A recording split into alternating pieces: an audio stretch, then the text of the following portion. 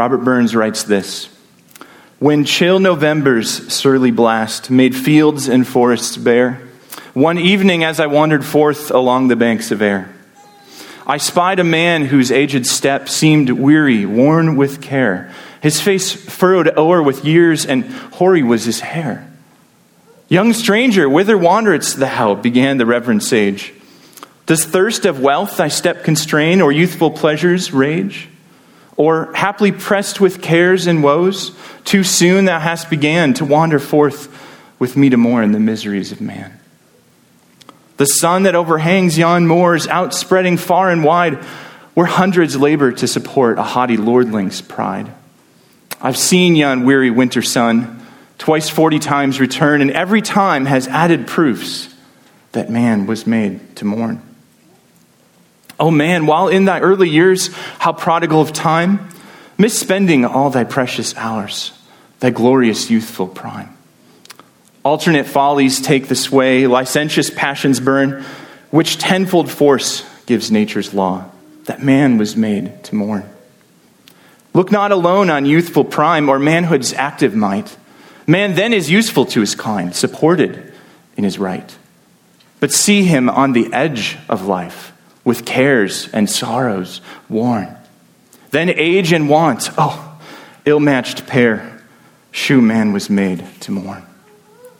A few seem favorites of fate, in pleasure's lap caressed. Yet think not all the rich and great are likewise truly blessed. But, oh, what crowds in every land, all wretched and forlorn. Through weary life this lesson learn, that man was made to mourn. Many and sharp the numerous ills inwoven with our frame. More pointed still, we make ourselves regret, remorse, and shame. And man, whose heaven-rected face the smiles of love adorn, man's inhumanity to man makes countless thousands mourn. See yonder poor or labored wight, so abject, mean, and vile, who begs a brother of the earth to give him leave to toil. And see his lordly fellow worm the poor petition spurn, unmindful though a weeping wife and helpless offspring mourn. If I'm designed young lordling slave, by nature's law designed, why was an independent wish e'er planted in my mind? If not, why am I subject to his cruelty or scorn? Or why has man the will and power to make his fellow mourn? Yet let not this too much, my son, disturb thy youthful breast. This partial view of humankind is surely not the last. The poor, oppressed, honest man had never sure been born, had there not been some recompense to comfort those that mourn. O death, the poor man's dearest friend, the kindest and the best, welcome the hour my aged limbs are laid with thee at rest. The great, the wealthy fear thy blow, from pomp and pleasure torn. But oh, a blessed relief for those that weary laden mourn. In other words, when Robert Burns looks out at this life and sees man's inhumanity to man, and in his time, the rule of a few over the many, oppressing them with no one to comfort them, his conclusion was, there is a friend to the poor. There is relief to be had. O death, sweet friend to the poor, it's better for them to be dead than to live in this abject misery. Ironically, when the preacher in Ecclesiastes looks out on the ruins of Eden, he concludes something very similar. Better to be dead, better to never have been born than to see the evil that man commits against man under the sun. Friends, this is where we live. This is the ruins of Eden that we have made by our rejection of God's good rule. Last week, we talked about God as creator of all things. And the last part of that catechism question is that everything flourished under God's loving rule. And as we started Ecclesiastes, we saw that Adam and Eve, our first parents, were deceived and decided that the best way to get the gain they wanted was to burn the whole place down. And now we're living in those ruins. and injustice and oppression is everywhere. So we're going to wrestle with the question today, how do we live here as Christians in a world filled with injustice? To answer that question, first we have to look at what the preacher sees, the injustice he sees all around, what Robert Burns saw all around him when he wrote this poem. Take a look with me here at what the preacher sees in verse 16. He says, "Moreover, I saw under the sun," this is Ecclesiastes 3:16. "Moreover, I saw under the sun that in the place of justice, even there was wickedness. And in the place of righteousness, even there was wickedness." Skip ahead a little bit to verse 1 of chapter 4. Same thing. "Again I saw all the oppressions that are done under the sun, and behold, the tears of the oppressed, and they had no one to comfort them. On the side of their oppressors there was power, and there was no one to comfort them." When the preacher looks out at the society he lives in and says, in the place of justice, even there was wickedness, in verse 16, he's talking particularly about the place where justice should prevail, which, if you think about it, is the legal system, the courts. Right? Here surely justice will reign. We have courts and we have Lady Justice outside with a blindfold and scales and a sword saying, this is where you can find justice. And when the preacher looked there, he said, no. Even in the place of justice, there is wickedness. Our culture, our country particularly, feels this intensely right now. Especially over these past couple years, we have places of injustice in our court system. Take, for example, a man named Kalief Browder. In May of 2010, Kalief was arrested for allegedly stealing a backpack. The accuser said, well, maybe he stole it, or maybe it was like 2 weeks ago. There was conflicting reports and confusion, but Kalief was arrested and imprisoned at Rikers Island in New York. He spent 3 years there awaiting trial. Over 2 of those years were spent in solitary confinement as punishment for behavior in prison. In May of 2013, 3 years after his arrest, after many attempted court dates and not even be able to get a hearing before those who could deliver justice, Kalief was released because there was no evidence to convict him. He was wrongly imprisoned for 3 years, and in November of 2013, he took his own life. In the place of justice, even there is wickedness. That's the world that we live in, and it happens all the time, friends. It happens all the time. The preacher says not only in the place of justice is there wickedness, but in the place of righteousness, verse 16, even there was wickedness. Where was righteousness found in the times of the preacher? In the temple. In the temple, in God's holy place where there is supposed to be righteousness and holiness, even there was wickedness. This was true for the preacher, and we've seen it true in our day. In our day, it's not the temple, it's the church. Right? Even in the church, the place where righteousness is meant to be found, even there is wickedness.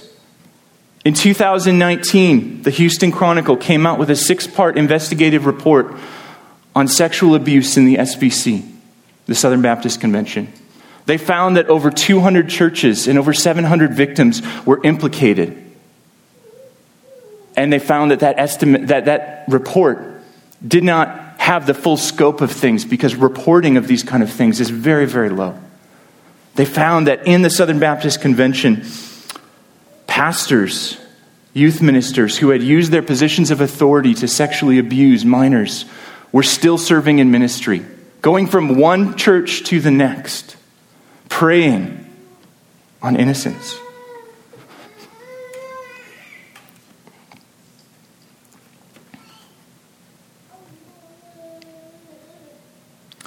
in the place of righteousness, wickedness was found. Not only that, friends, but oppression. Those in power with the ability to oppress others. Preying on others. Right now, since 2014, the Uyghur people in China have been systematically imprisoned, tortured, and killed in concentration camps. In our day, in China. This is happening. Their graves are being desiccated. Their mosques are being destroyed. They are given re-education and brainwashing in these camps. And while the husbands are imprisoned in these camps, the Chinese Communist Party came up with a program in 2018 called Pair Up and Become Family, where while the husbands are imprisoned in these camps, Chinese government officials go and cohabitate in the house with the family, sleeping in the same bed as the wife and doing God knows what. And these people, these Uyghur people, a minority in China, have no ability to stop this and no one to comfort them. If they cry about it, they will be imprisoned. If they complain, they will be tortured. On the side of their oppressors, there was power, and there was no one to comfort them. This is the world we've made. This is what rejection of God and His good and sovereign rule looks like. If we find wickedness in the highest courts and in the holiest places, where do we go for justice? Where do we go for holiness? How do we live in this kind of world? That's the question that plagues every single one of us as we look out on this world today. It's been plaguing our culture, particularly in a poignant way, over these last couple of years. And many in our culture are trying to find an answer. What do we do with this? And there are many ways of trying to live in this unjust world, in the ruins of Eden, that are utterly fruitless and ungodly. The preacher in our text is tempted towards one of them. Right? He looks out and he says in verse 1 of chapter 4, I saw all these oppressions that are done under the sun, and behold, the tears of the oppressed, and they had no one to comfort them. And what does he conclude in verse 2? The same thing Robert Burns concluded. I thought the dead who are already dead more fortunate than the living who are still alive. But better than both is he who has not yet been born and has not seen the evil deeds that are done under the sun. This is what the preacher is tempted to when he sees this wickedness and this evil. Better to be dead. Better to be out of this world, out of these ruins. Better to escape from this reality that is too much to stomach. But friends, escape from this reality that's too much to stomach is not the answer. We know from the testimony of Scripture that life is a gift that God has given us. And it's not up to us to escape or wish to have never been born. Job concludes the same thing when he is suffering. He wishes that he had never been born, thinks that it might have been better to never have been born. But we cannot escape the evil of this world that way. It's a fruitless attempt. Others of us, rather than trying to escape through not being born or being dead, others of us would try to escape suffering and injustice through indifference, cooling our hearts to it, living in a world where we cannot do much about injustice. We conclude, maybe I should just live carpe diem, seize the day, live self-centeredly and hedonistically, and all will be fine because I won't have to think about it. You might think that's what the preacher is calling for in Ecclesiastes when he says things like he does in chapter 3, verse 12. I perceive that there's nothing better for them than to be joyful and to do good as long as they live. And also that everyone should eat and drink and take pleasure in all his toil. This is God's gift to man. You might think that the preacher is advocating a hedonistic lifestyle where we just live self-centeredly. But we know from elsewhere in his text, when he looks at these questions and he looks at this world, he doesn't just disengage from it and he doesn't just live enjoying eating, drinking, and being merry. This kind of hedonistic lifestyle, he said in chapter 2, will not give you the gain you're looking for. He's tested all those avenues of pleasure, and it doesn't escape this view of the world. It leaves you maybe happy on the outside, but with a rotted, empty soul on the inside. Some might look at the world and cynically say, yeah, all is suffering. All of this world, as the preacher says, is hevel, right? Vanity of vanities, all is vanity.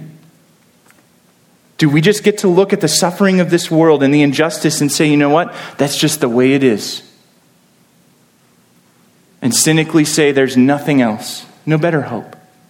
We know in Christ Jesus that there is better hope than that for those that suffer. Better ways to deal with the injustice we see. The most common response, or I shouldn't say the most common, but an increasingly common response in our age is some kind of idealism that says, you know what, there is injustice in the world and I can do something about it and I'm going to work my fingers to the bone doing something about it. It's the kind of idealism that says, I'm going to work and work and work and toil and toil and toil, and eventually the gain I'm looking for will be found.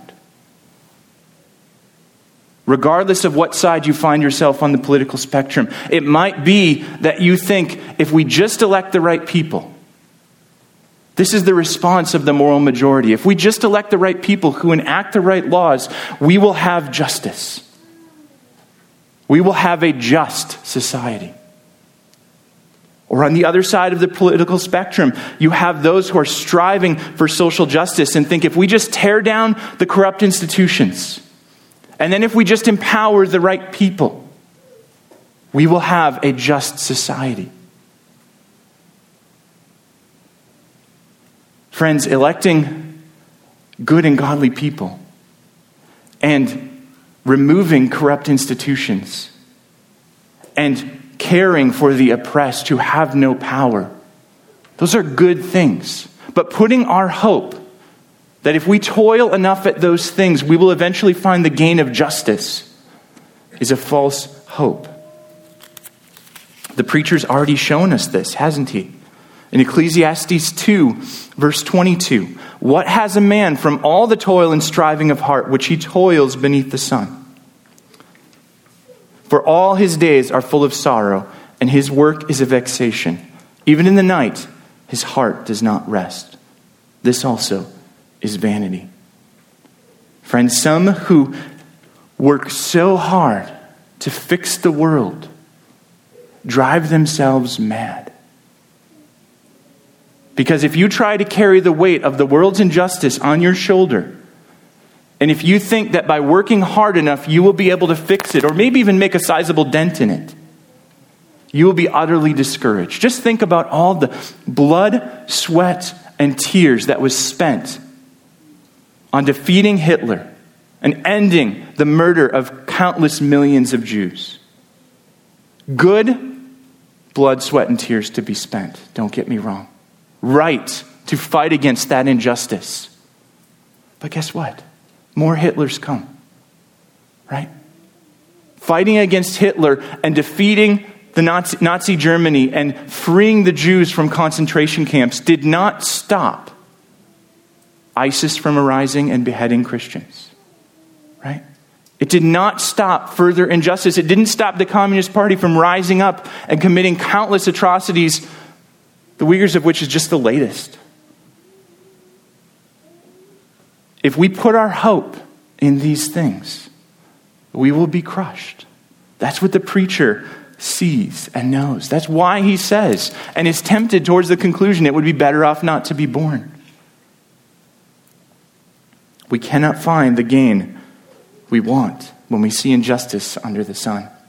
What do we do then? The preacher doesn't look out at all this and say, you know what, I'm out of here. He does offer hope. I think that Ecclesiastes is ultimately a joyful and hopeful book. But the hope comes by looking the evil in the world directly in the face. And then thinking about that in light of who God is and what he has done. And that's what the preacher does, even in Ecclesiastes 3. He says in verse 17, after he looks out and says, in the place of justice, even there was wickedness. In the place of righteousness, even there was wickedness. He says in verse 17 of chapter 3, I said in my heart, God will judge the righteous and the wicked, for there is a time for every matter and for every work. You remember what we saw last time when we looked at the beginning of chapter 3, that God, as the Lord of time, has created a time for everything. And God himself is sovereign over all of that time and is teaching us to trust him. The preachers learned that lesson, and he says confidently that God will judge the righteous and the wicked, for there's a time for every matter and for every work.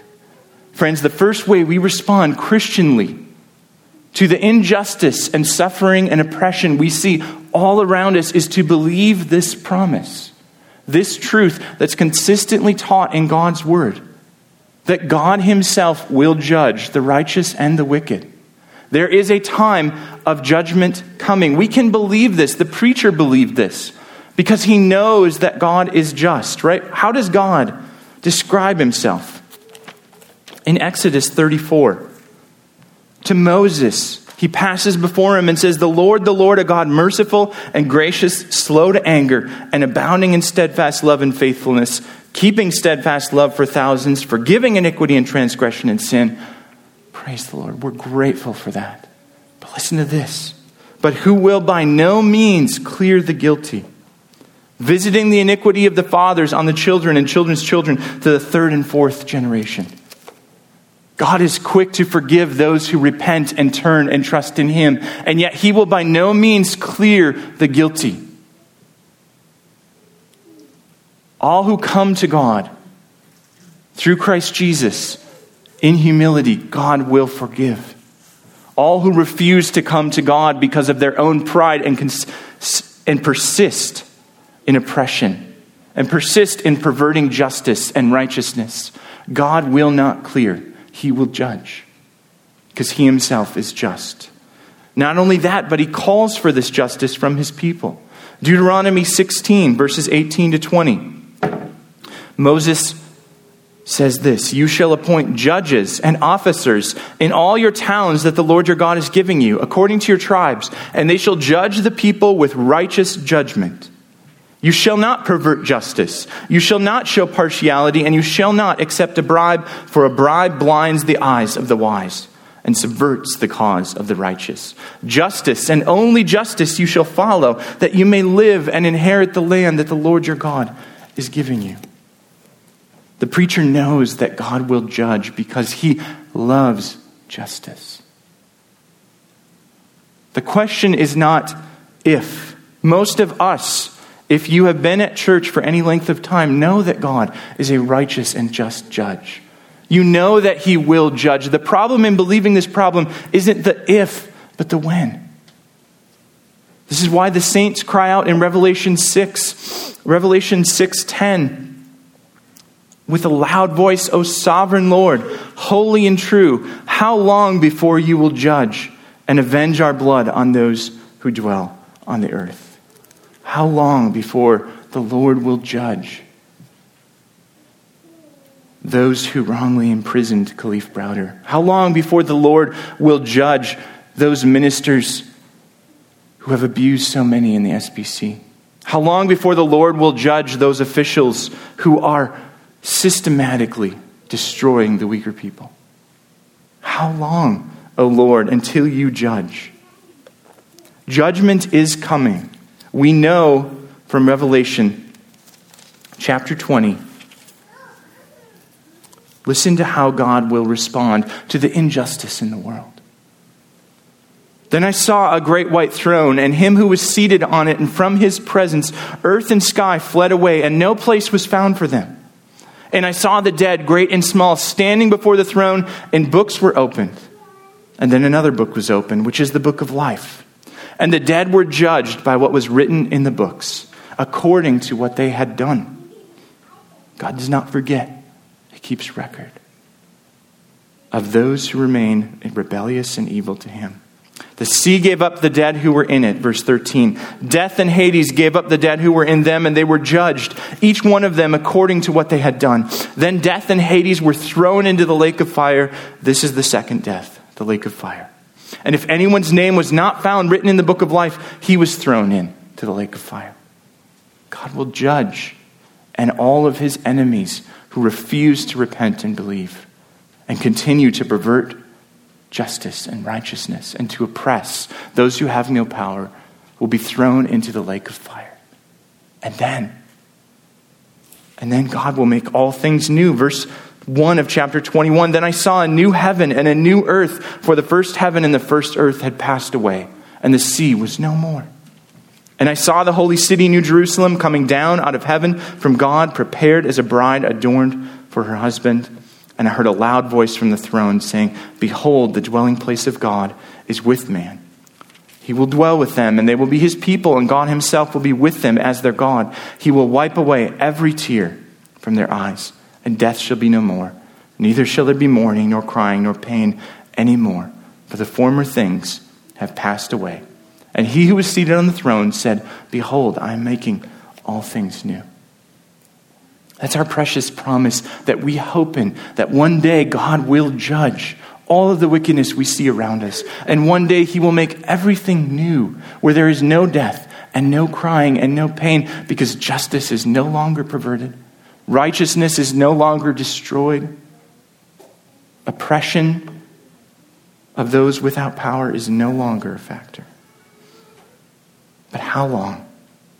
We know God's justice is coming, but it is not yet here.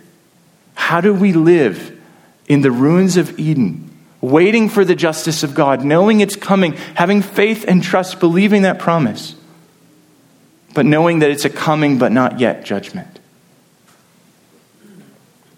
The preacher gives us two lessons to help us live that way. Verses 18 to 21 of chapter 3, he says this. I said in my heart, with regard to the children of man, that God is testing them, that they may see that they themselves are but beasts. For what happens to the children of man and what happens to the beasts is the same. As one dies, so dies the other. They all have the same breath, and man has no advantage over the beasts, for all is vanity. All go to one place, all are from the dust, and to dust all return. Who knows whether the spirit of man goes upward and the spirit of the beast goes down into the earth? This is the first lesson he wants us to learn, that we are but beasts. That sounds like a strange lesson to me. I bet it sounds like one to you. We are but beasts. God is testing us, he says in verse 18. This is not testing us to try to find out something he doesn't know. This is testing us to show us something. The lesson that he wants us to learn is that we are but beasts. And the reason he wants us to learn that, he's not trying to say, hey, you thought you were created in the image of God? No, that's not true. That's not what he's commenting on. He's commenting on our mortality compared to God's eternality.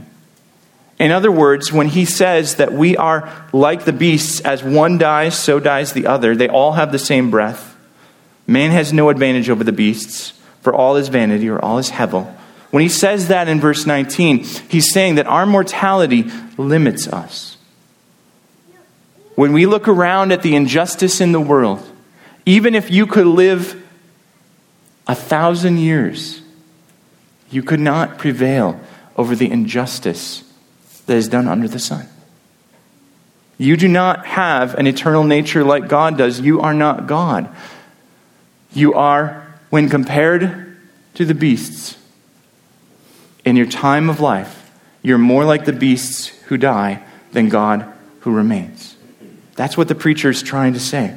He's trying to say that this mortality then limits us and daily forces us to see the reality of what God says about himself in Isaiah. My thoughts are not your thoughts, and my ways are not your ways. This is the lesson that God taught Nebuchadnezzar And I think his story helps us understand what the preacher's trying to say here. You see, Nebuchadnezzar thought pretty highly of himself. We read about in Daniel 4, verse 29, that at the end of 12 months, Nebuchadnezzar was walking on the roof of the royal palace of Babylon, and the king answered and said, "Is not this great Babylon, which I have built by my mighty power as a royal residence and for the glory of my majesty?" In other words, he's exalting himself. In his pride, he's saying, look at me and look at my power and look at my ability. He's worshiping himself. And God teaches him that he is but a beast, quite literally. Verse 31, while the words were still in the king's mouth, there fell a voice from heaven. And he said, "O King Nebuchadnezzar, to you it is spoken, the kingdom has departed from you. And you shall be driven from among men, and your dwelling shall be with the beasts of the field, and you shall be made to eat grass like an ox. And 7 periods of time shall pass over you, until you know that the Most High rules the kingdom of men and gives it to whom he will." Immediately the word was fulfilled against Nebuchadnezzar. He was driven from among men and ate grass like an ox, and his body was wet with the dew of heaven, till his hair grew as long as eagle's feathers, and his nails were like the bird's claws. God was teaching Nebuchadnezzar that he is but a beast and has no advantage over the beasts. Not in the sense of not being created in the image of God, again, but when compared to the Almighty. I am grateful that God has chosen not to make all of us experience what Nebuchadnezzar did to teach us this lesson. The preacher says, when you see the injustice in the world and you see God's apparent delay in judgment, he is teaching you this lesson. Mercifully, without making your hair grow as long as eagle's feathers. He is teaching you this lesson. Verse 34 of Daniel 4, at the end of the days, I, Nebuchadnezzar, lifted my eyes to heaven, and my reason returned to me, and I blessed the Most High, and praised and honored him who lives forever. For his dominion is an everlasting dominion, and his kingdom endures from generation to generation. All the inhabitants of the earth are accounted as nothing. And he does according to his will among the host of heaven and among the inhabitants of the earth, and none can stay his hand or say to him, "What have you done?" When we look at the injustice and oppression in the world, we are tempted to say to God, "What have you done? How dare you? Why don't you fix it?" And we are meant to learn with Nebuchadnezzar. None can stay his hand or say to him, "What have you done?" We're meant to learn with the prophet Isaiah, God's ways are not our ways. His works are not our works. They are holy and righteous and good, but we often don't understand them. The lesson we're trying to learn is that we are not God. We are not God, and so we need to recognize with humility our finiteness. That's the only way we can Christianly respond to the injustice in the world, is to recognize with humility our finiteness, that we are not God, and that we cannot ourselves determine what the best way to pursue justice is. Not only that, but recognizing with humility our finiteness, we are called to respond to the reality we have in front of us with rejoicing. This is what the preacher says. Ecclesiastes 3, verse 22. So I saw that there is nothing better than that a man should rejoice in his work, for that is his lot. Who can bring him to see what will be after him? This is not resignation to say, you know what, there's nothing that we can do, so just eat, drink, be merry, ignore it, don't worry about it. That's not what he's saying. He's saying we ought to rejoice in our lot, which our lot is the place that God has put us in. The work that he's given us to do in that place, rejoice in our work, for this is our lot. It's the people he's put in front of us, and it's the needs he meets day to day. We don't know what will come after us, not in the sense of not knowing that we have a life hid with Christ in God. But we don't know what will transpire on this world after us. We can't control what will happen after we die. We can't control whether work for injustice that we've been spending our whole lives on will continue after we die. We can't control whether what we leave to the next generation will be squandered or will be used for righteousness. We can't control these things. We don't know what comes after us. And so we are called to daily rejoice in the lot that God has put in front of us. When we rejoice in this lot, when we look at the work that we have in front of us, the good works that God has prepared beforehand, that we should walk in them. When we look at that and react with joy, we are protesting against the brokenness of the world. What I mean by that is that we protest against the injustice and the oppression of the world by living our daily lives. Not saying all of this is vanity, none of it matters, and checking out, and not working ourselves and our fingers to the bone. But we show by day to day walking with Christ that this world is being redeemed by a Redeemer. We show with our daily trust in our Father that this world is moving on a trajectory towards everything being made right, towards everything being made new. And we show that that knowledge is enough, that trust is enough to sustain us day by day. This kind of living daily, rejoicing in our lot, is only possible through Jesus Christ, friends. This is what he did when he came. He came into a world that has the same brokenness, the same injustice as we do. Right? The preacher was writing before him. We see these examples after him. He came into this world knowing that in the place of justice, even there is wickedness. And in the place of righteousness, even there is wickedness. And that there is oppression. And the oppressed have no one to comfort them. He came into that world. And how did he come in? He didn't come in riding a war horse and slaying the enemies and making everything right in an instant. He came in as a little baby. He had people to save, things to do.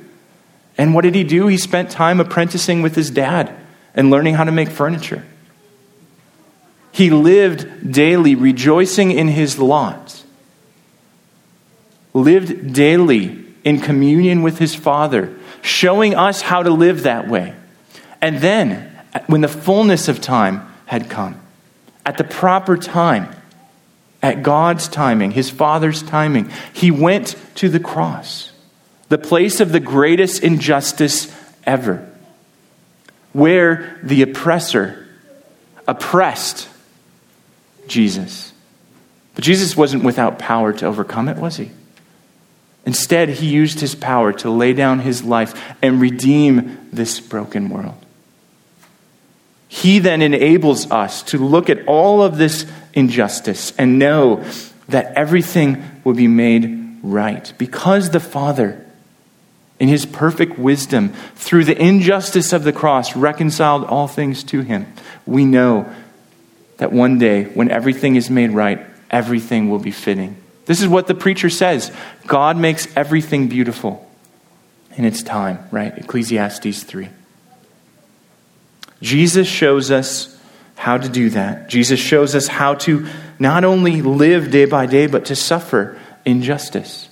1 Peter 2, we learn that Christ suffered injustice, but he entrusted himself to the one who judges justly. Friends, this is what it looks like to live in light of all of this injustice in the world. This is the only way possible to live. You will crush yourself if you try to overcome all of the injustice in the world. You will not crush yourself if you find rest in Jesus and then take joy in the work he has put in front of you, which includes doing justice and loving mercy. Right? It doesn't preclude working for those things. It doesn't preclude striving to see the oppressor overcome and striving to see the oppressed comforted.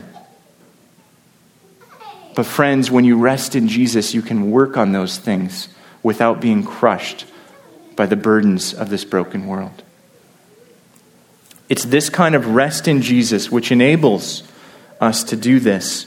It's this kind of rest in Jesus which enabled Corrie and Betsy ten Boom to do this in the midst of horrible, horrible circumstances in a concentration camp. One day, Corrie was bitter, and Betsy was reminding her of what they should do. And she said that they read in God's word that morning that they're to give thanks in all circumstances and for everything. And so Betsy starts praying and giving thanks, and she thanks God for the fleas that surrounded them in their horrible, horrible conditions. And Corrie objects and says, how can you give thanks for the fleas? That's a line too far. And Betsy reminds her that God said, give thanks in all circumstances. And we learn later in their story that it's these fleas that kept the guards away and enabled them to read their Bible for themselves and for others around them and to share the gospel with so many people. It's this abject suffering, this horrible conditions, this injustice that God used to accomplish his beautiful purposes in them. He does that again and again and again. He makes everything beautiful in its time. So friends, let's walk daily, trusting in God, thanking him in all circumstances, crying out to him to have our needs met, walking humbly with our Lord as we seek to do justice and love mercy. Let's pray.